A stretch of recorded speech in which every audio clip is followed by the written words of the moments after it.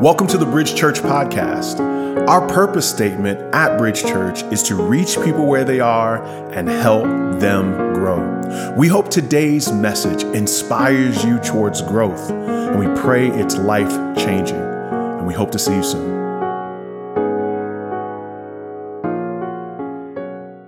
It's good to be with you guys. Seems like forever, being able to worship and to gather, and look forward to July 4th or 5th, 3rd, whatever that weekend date is. So grateful. A lot of new faces. And so I'll just introduce myself real quick. I'm Pastor Steve. I'm one of the elders here, but I'm not part of the staff pastoral team. So you don't see me as often, and I travel quite a bit. But I always get to preach almost all the time on Father's Day. And I think it's just honoring your elders, honoring your old people, because I'm like always the oldest guy in the church and have the oldest kids. So, but it's a privilege and a joy. And I'm going to be talking with the cold, so forgive me. But I'm going to be talking today about a story that most of us have known. Even if you didn't grow up in church, you've probably heard this story of the Good Samaritan. Most of us have some kind of idea or this view of what the Good Samaritan is. In fact, we look across our country and we look across culture, we see the Good Samaritan show up in many places. So a lot of hospitals are called the Good Samaritan Hospital. There's the Samaritan's Purse, which is about somebody, about helping people in their greatest time of need. Are there any doctors or nurses or people in the medical field that are in here? You're probably familiar with something called the Good Samaritan Law. Almost every state has this Good Samaritan law that protects medical personnel if they come up on the scene of an accident and they go to help, and in helping, they actually cause more damage to that person. There's laws that protect because you were trying to render help. You were trying to be this Good Samaritan. We live in a time where a Good Samaritan makes the headlines now. We read a story about somebody who does something good, and that makes big news because we live in a time where we don't see that as much. We don't see that very often. Oftentimes we just let people suffer, let people lay on the side of the road, which is what we're going to see in this story. I remember the first time when I realized that we live in a world like that. I realized that we live in a world that lacks compassion and that lacks mercy. I was in kindergarten, and I was walking through school. When I grew up, my parents got married when my dad was like 15 and a half and my mom was 16. So they were really, really young. So we grew up in poverty up until my dad went into the Army, and then he got a GED, and then he went to college, and just by God's grace, he had some opportunities. But while I was this young kid, we grew up, I had one pair of jeans and one pair of checkered pants that were high waters. They came up to right about here, and they were a little bit too tight. I was a little bit of a chubby kid back then, just a little bit. And I have to wear these pants about every 2 or 3 days to school because it was all we had. It was all we had. And I was very self-conscious about that. And so one day I was coming into school with these pants that if I was walking down the streets of Williamsburg, I'd be like the guy. But back in that time, walking into your elementary school with these pants on, and I'm walking down the hall with my good friend, and I hear from the back of the hall, I hear this kid yell, "Hey, fat kid, can I play checkers on your pants?" And I look over at my buddy thinking, okay, he's going to help me. He's going to defend me here. He starts laughing and runs off. I go straight into the bathroom, and the teacher had to come and get me because I stayed in that bathroom just crying and crying. And it was the first time, and I wouldn't use this language back then, but it was the first time that I realized we live in a world that lacks compassion, and we live in a world that lacks mercy. And that's what this story is about. It's about showing compassion and showing mercy. So we're going to start in Luke chapter 10, verse 25. Luke chapter 10, verse 25. It will be on the screen. in honor of Father's Day, actually I do this all the time. Here's my oldest daughter, Katie. A picture we took about 8 or 9 years ago together, and it's my bookmarker all the time for my messages that I'm preaching. Just a great little reminder of how much I love my daughters. Luke 10, verse 25 says this: just then, an expert in the law stood up to test him being Jesus. So this expert in the law stood up to test him. Look, before we even move further in this text, I want you to see a couple of things here. Who is an expert in the law? Well, an expert in the law would be somebody who knows the first 5 books of the Bible, the Torah, almost by heart. They could go for it word by word by word by heart. That's considered the law of Moses. And so that is about this much of the Bible they would be able to recite word for word by heart. They were considered the ones that were giving the God's laws and commands, that they were the ones that were responsible for getting them and getting them right. And he stands up to do what? To test Jesus. To test Jesus. There's something kind of odd about what he just did there. When you stand up, that's a sign of respect, right? My mom taught me when a lady walks in the room, you kind of stand up and show honor and you show respect. So this lawyer stands up to put Jesus to a test. From the very beginning, we see in this story that the expert in the law, the lawyer's heart does not line up with his actions. He's standing up showing Jesus respect, but he's going to put him to the test. And so he stands up and he says, "Teacher, what must I do to inherit eternal life?" He asks him this question: what do I have to do to inherit eternal life? Now, this lawyer should know. He's an expert in the law. He knows what the law says. He knows what the Bible says about eternal life. But Jesus responds with a question. He says, "What is written in the law?" Jesus is like, "You're the expert. You tell me. What is written in the law?" Where am I doing this wrong, man? All right, man, thanks. If you can put it right about there. He says, "You're the expert in the law. What does the law say? Just tell me what the law says." And we're just going to let it go down.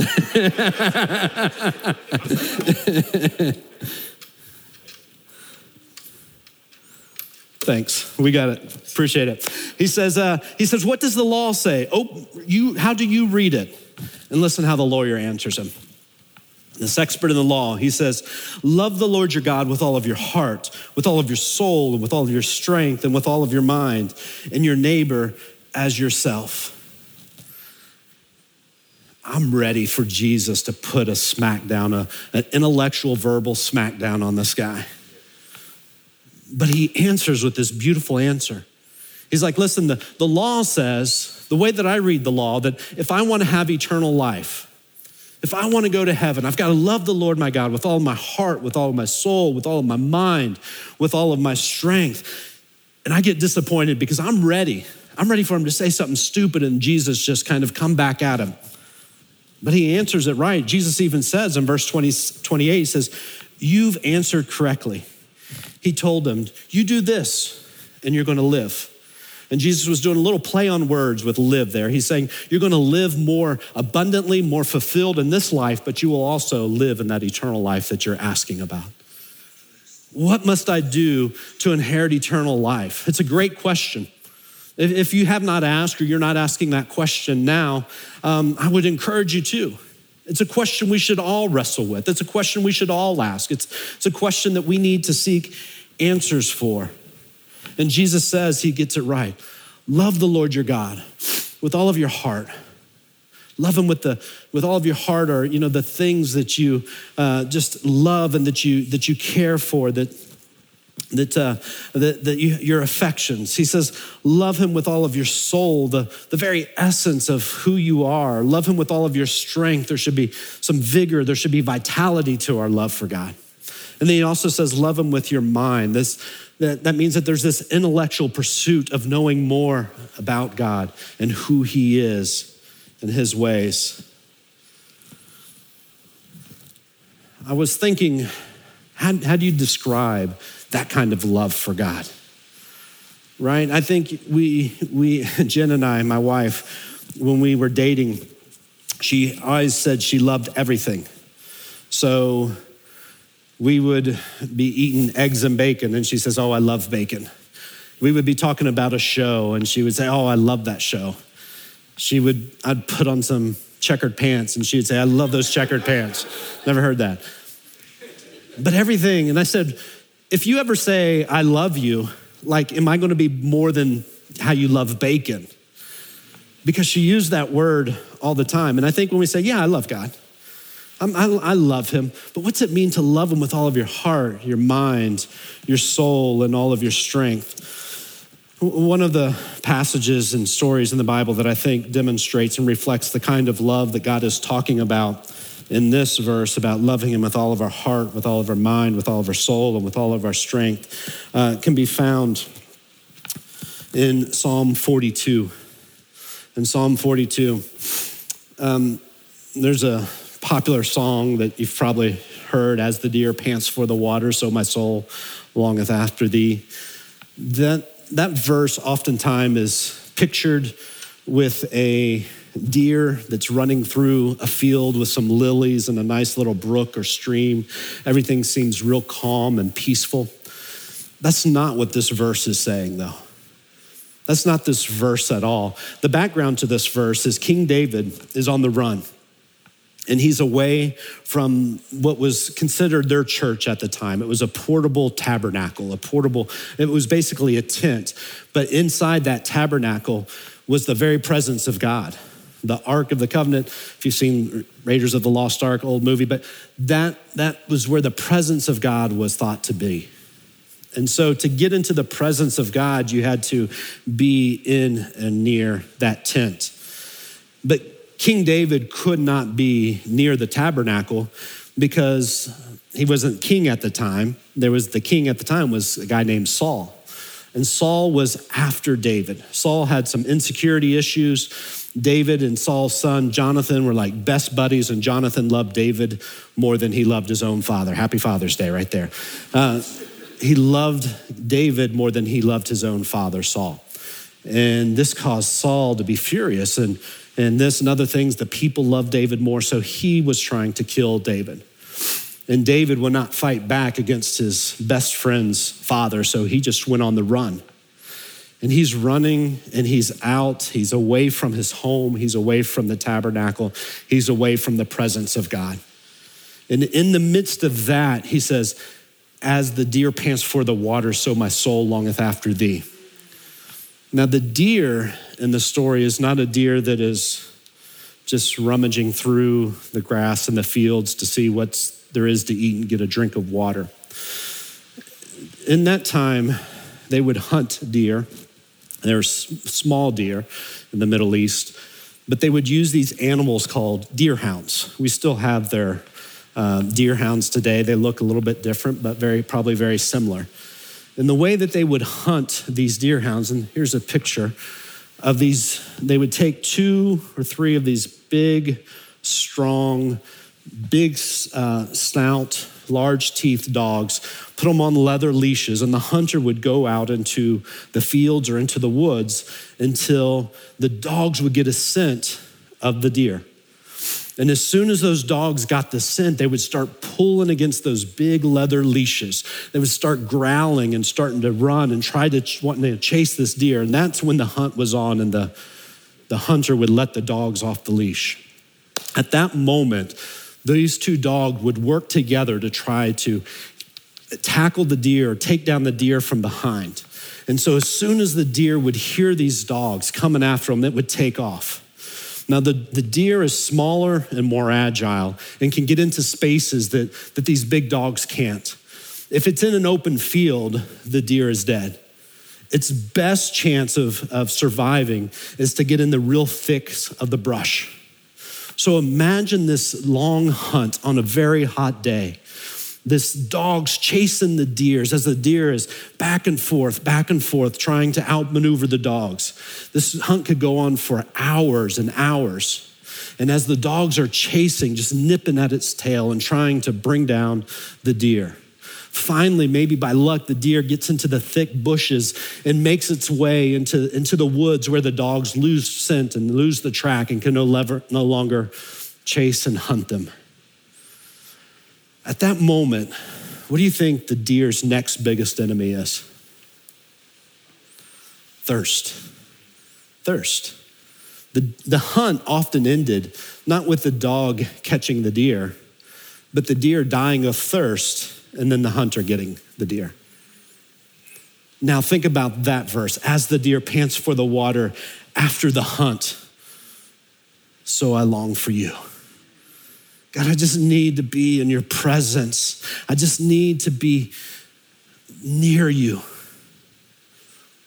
I feel it so bad that I'm like a deer that's going to die of thirst after this long hunt.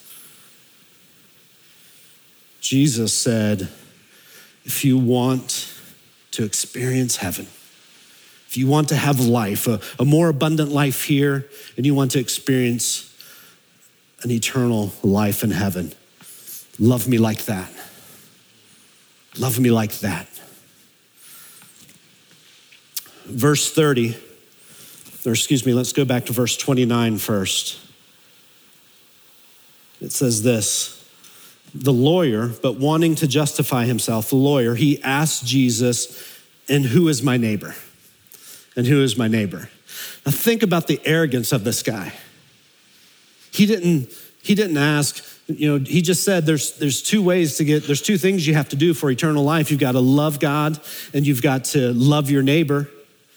He didn't ask Jesus, so how do I love God better? What does it mean to love God? No, he just trying to justify himself. He's trying to make himself bigger than he is. He's trying to make himself more pure than he is, trying to make himself more righteous than he is. And he says, so who's my neighbor, Jesus? The lawyer, in his first question, what must I do to inherit eternal life? He was a smart lawyer. Lawyers, when they ask questions in court, they know what the answer is already going to be. They already know the answer. And then he asked a second question, and it wasn't being too smart because he didn't know what Jesus was going to answer or how he would answer this question. But he's trying to justify himself. He says, so who is my neighbor, Jesus? And so Jesus takes up this question and said to him, he takes it up by telling a story, and this is the story that we're all very familiar with. He says, listen, a man was going down from Jerusalem to Jericho and fell into the hands of robbers. They stripped him, they beat him. That word beat just means this repeated blows to him. They beat him up and fled, leaving him half dead. Now, I love this story. It's a parable. Jesus is telling a parable, but it's a parable about something that could really happen. It's something that as soon as he started saying, a man went from Jerusalem down to Jericho on this road, he was beaten and he was stripped and he was left for dead. See, this road is actually a real road that exists. Rasul and I went to Israel probably about 4 years ago, I think, and we saw parts of this road that goes from Jerusalem to Jericho. And it actually goes from the top of this mountain down. So when he says he's going down this road, he's actually going down. And this road had this reputation of being this really seedy place to be. You never traveled alone on this road. So the fact that this man was by himself, all of a sudden, people in the audience could possibly be thinking, well, that's what he gets for going by himself. Everybody knows you don't go by yourself on that road. But this had a reputation for being a seedy road. It was about 18 miles long, and it dropped about 4,000 feet in elevation from the top to the bottom, and it became known as the Way of Blood. That was its nickname, because there was all these kind of rocky outposts, and people would hide behind these rocks, and then they would grab and rob people as they were coming down this road. So this man was coming down. So Jesus is telling this story that everybody would all of a sudden easily be able to relate to. There's this man laying on the side of the road. We don't know anything about him. We don't know his ethnicity. We don't know his faith. We don't know where he's from or anything. He's stripped, beaten, laying naked on the side of the road. And then all of a sudden, Jesus introduces some hope into the story. He says, a priest just happened to be going down the road. And when he saw him, he passed on the other side. A priest was going down the road, and when he saw him, he passed on the other side. So Jesus introduces this hope, and then he just snatches it away. Now, when we look at this priest, I feel like I've got to defend him because I'm a pastor. I'm not a priest. Don't call me father or anything, but I feel like he's kind of in my club, so I feel like I got to defend him a little bit. Why would the priest perhaps pass him by? We don't know for sure. This is a parable. Jesus is telling a story, but here's what we do know about the priests during that time. The priests were not only the religious leaders of their community, but they were the social leaders of their communities. They were the political leaders of their community. Everything really kind of hinged around the priest in that day within their community. The priest, if he was going from Jerusalem down to Jericho on the same road, most likely he was spending time at the temple. And if he was at the temple, what he was doing was going through these series of cleansing rituals, not only for himself, but for his family and his entire community, which would have involved this elaborate time of going through this washing ceremony. It would have involved sacrificing some type of animal. This would have cost a lot of time, probably about, I think if I remember right, it's about 12 days is the process for going through this cleansing process and the sacrifice and the travel and everything. And it would cost a lot of money. Now the priest had just gone through this entire process and was considered clean at that time. And if he were to come upon someone that was bleeding, battered, bruised, and perhaps dead, and touch that person, he would consider himself unclean and would have to march right back up that mountain and go through that entire process again. All the while, his family and his community is without their spiritual, their social, political leader. It was a big decision. I don't think he just said, I'm too busy for this. I gotta get home. I think it was a big decision for him. But he weighed that decision and he walked on by. Verse 32. In the same way, a Levite, when he arrived at the place and saw him, he passed the other side. So the Levite, you have the priest who's kind of like the top of the structure, the top of the pinnacle of the system. And the Levite is a couple of notches below him. He's a religious leader within the community. He doesn't have as much clout. He doesn't get paid as much as the priest, and definitely does not have the influence the priest does. But he's going to take his cues from the priest. And you're going down a steep mountain. You see what's happening below you. If he sees the priest walk on by, he's going to take the same path the priest did and walks right on by him. And again, I feel like I've got to defend these guys a little bit. We do the same. I mean, we're confronted every day with opportunities to help people. We live in New York City. Every day we're confronted and we have to make a decision. Am I going to help this person or am I going to walk on by?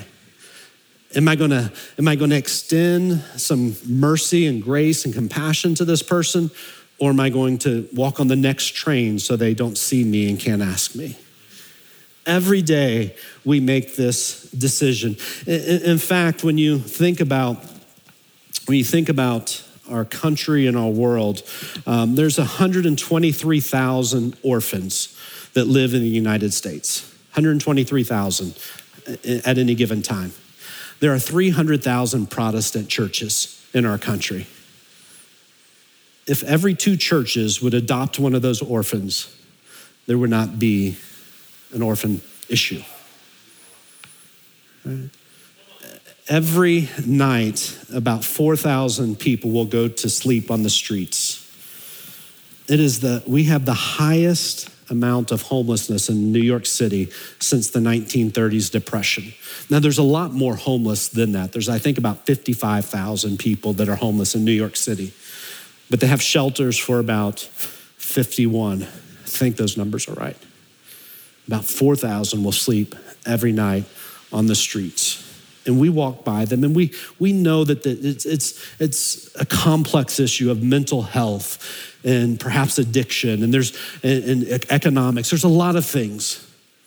But we use those excuses oftentimes just to walk on by. So let's not be too hard on these guys, because we do it. Verse 33. But a Samaritan, so you have the priest, who's the pinnacle of society. You have the Levite, who's a well-respected religious social leader. And then you have the Samaritan. The Samaritans were considered the lowest on the ladder of social structure. They were hated by the Jews. They were despised. They were considered unclean. They were called half-breeds, because it was the Samaritans were, when the Jewish people were in prison and enslaved, they would connect and they would marry their captors, and the children, the offspring of those relationships were the Samaritans. So they were despised and hated by most Jewish people and the religious leaders.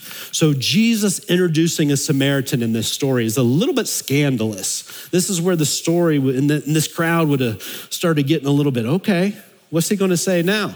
A Samaritan. So when a Samaritan on his journey, he came up, and when he saw the man, he had what?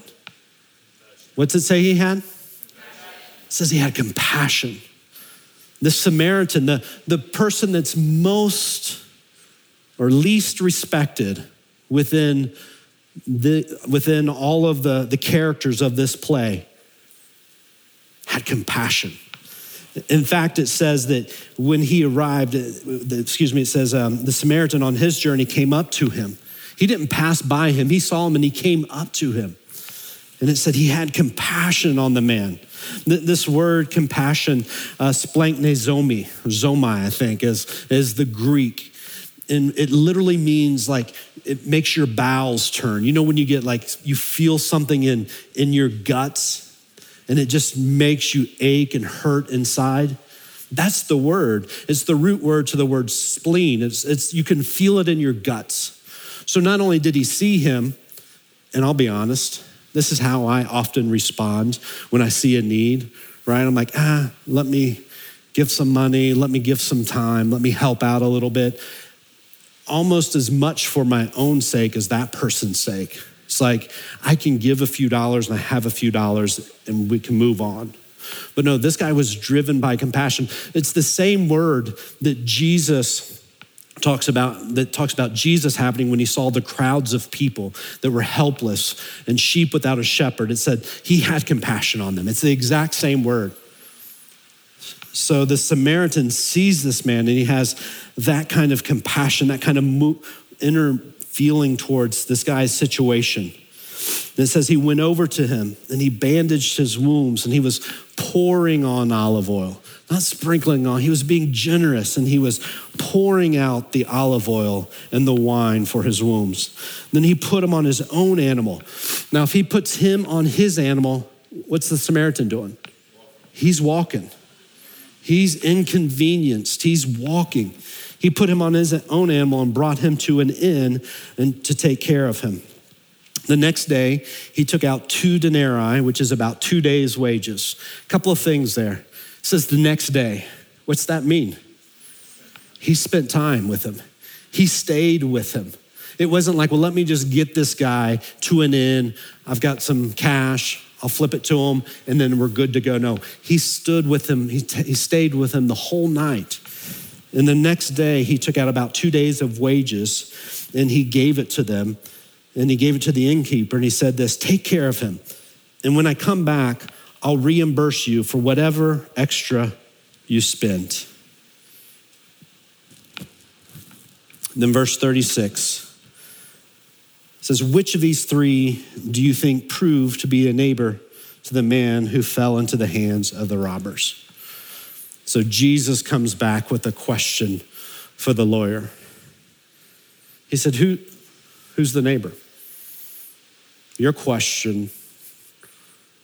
question was, what must I do to inherit eternal life? It's a great question. Love the Lord your God with all of your heart, with all of your soul, with all of your strength, with all of your mind. That goes back to Deuteronomy, I think it's Deuteronomy 6, something called the Shema. And then the second question is, well, who's my neighbor then? I'm supposed to love God like this and love my neighbor as myself. Who is my neighbor? And Jesus tells this story, and he asks him, so who's the neighbor? And then verse 37, listen to the lawyer's response. He can't even say the word Samaritan because of the hatred for the people. Verse 37, he says, the one who showed mercy to him. The one who showed mercy to him. The lawyer was expecting an easy answer from Jesus. Who's my neighbor? Well, the people you live near, your friends, your family members, those are your neighbors. No, Jesus tore that down. He removed that idea of neighbor and destroyed and built this new concept of who your neighbor is. And your neighbor is the one who needs compassion and the one who needs mercy. The one who needs compassion and the one who needs mercy. Your neighbor is not your person that lives in the same building with you. Your neighbor is not your family and your friends in this church. Your neighbor is the one who needs compassion and mercy. And then Jesus, second part of verse 37, he says, go and do the same. Go and do the same. Martin Luther King Jr. actually preached, I think this may have been one of his last sermons that he preached before he was assassinated. In his sermon, he said this, the first question which the priest and the Levite asked was, if I stop to help this man, what will happen to me? But the Good Samaritan reversed that question. He says, if I do not stop and help this man, what will happen to him? See the difference in that question? If I stop and help, what will happen to me? But from that to, if I don't stop and help, what will happen to him? What will happen to her? What will happen to them? And so Jesus turns this whole concept of neighbor on its head and says, no, your neighbor is those that need compassion and mercy. And so you're surrounded by neighbors every day in New York City because there are so many people that need compassion and mercy around here. This is one of my favorite verses. I love the story. I've always loved the story of the Good Samaritan. It played a role in me becoming a believer in Christ. And I would see this story, and I've taught on this passage so many times. And let me tell you how I always ended that sermon. Here's how I would always end that sermon. I didn't have a cold then, but I would try to get my best preacher voice that I could. And I said, your neighbor is the one in need of compassion and mercy. Now go and do likewise. You know, I try to be real authoritative. And I would say, go and do likewise. If you want to get to heaven, if you want to understand what eternal life is and you want to have a more fulfilled life now and eternal life in heaven, love the Lord your God with all of your heart, with all of your mind, with all of your soul, with all of your strength.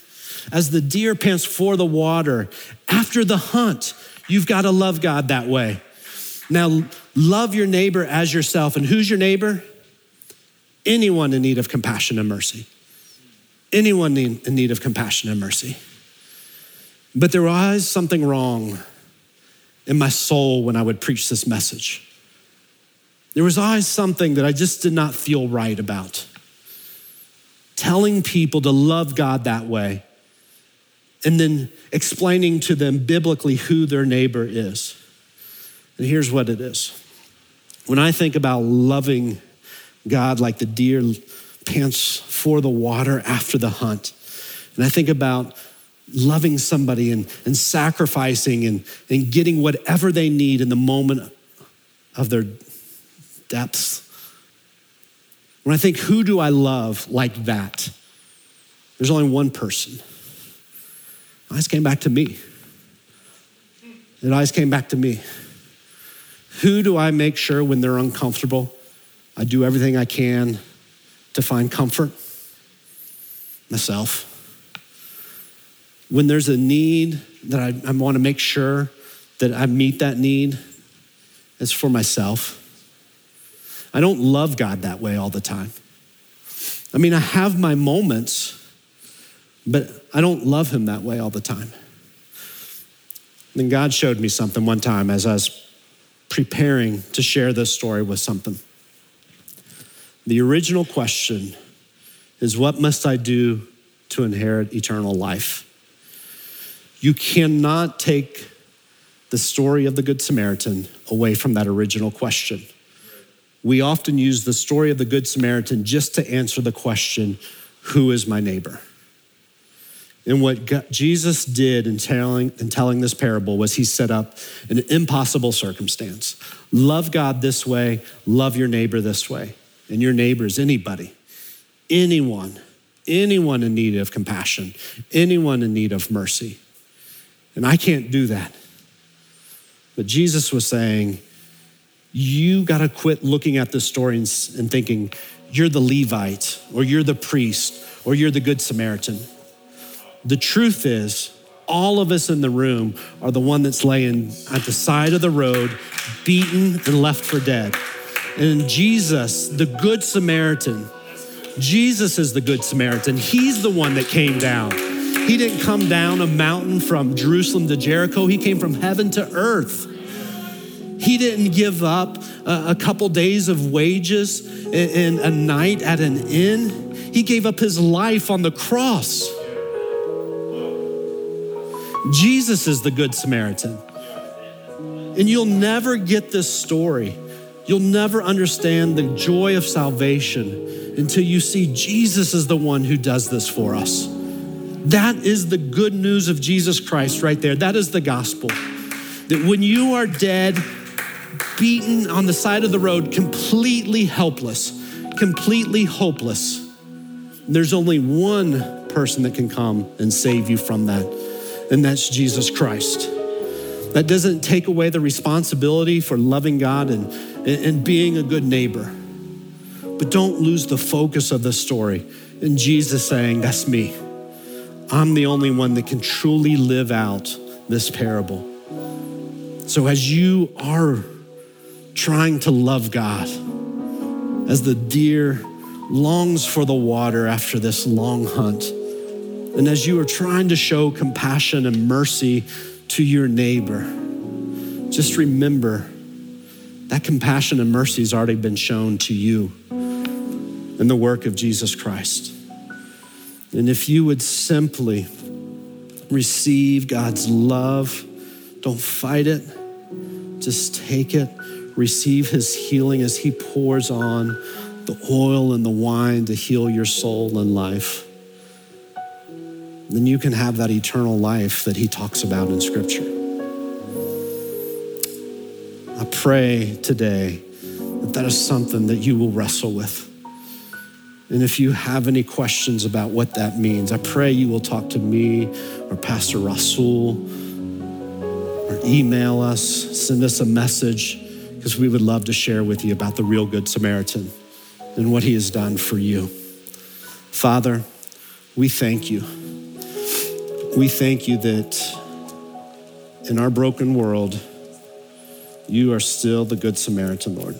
You are still healing. You are still sacrificing and giving through your people, Lord, through your church, because you've already given the ultimate sacrifice, and that is your life for our salvation. And Lord, I pray that we would just focus on you as that Good Samaritan, the one who came from heaven to earth to take away our brokenness, to take away our battered, bruised, sinful bodies and replace it with something new. And that's a relationship with you so that we can grow and learn how to love you better. Lord, we thank you for the opportunity to do that. In your son's precious name, amen.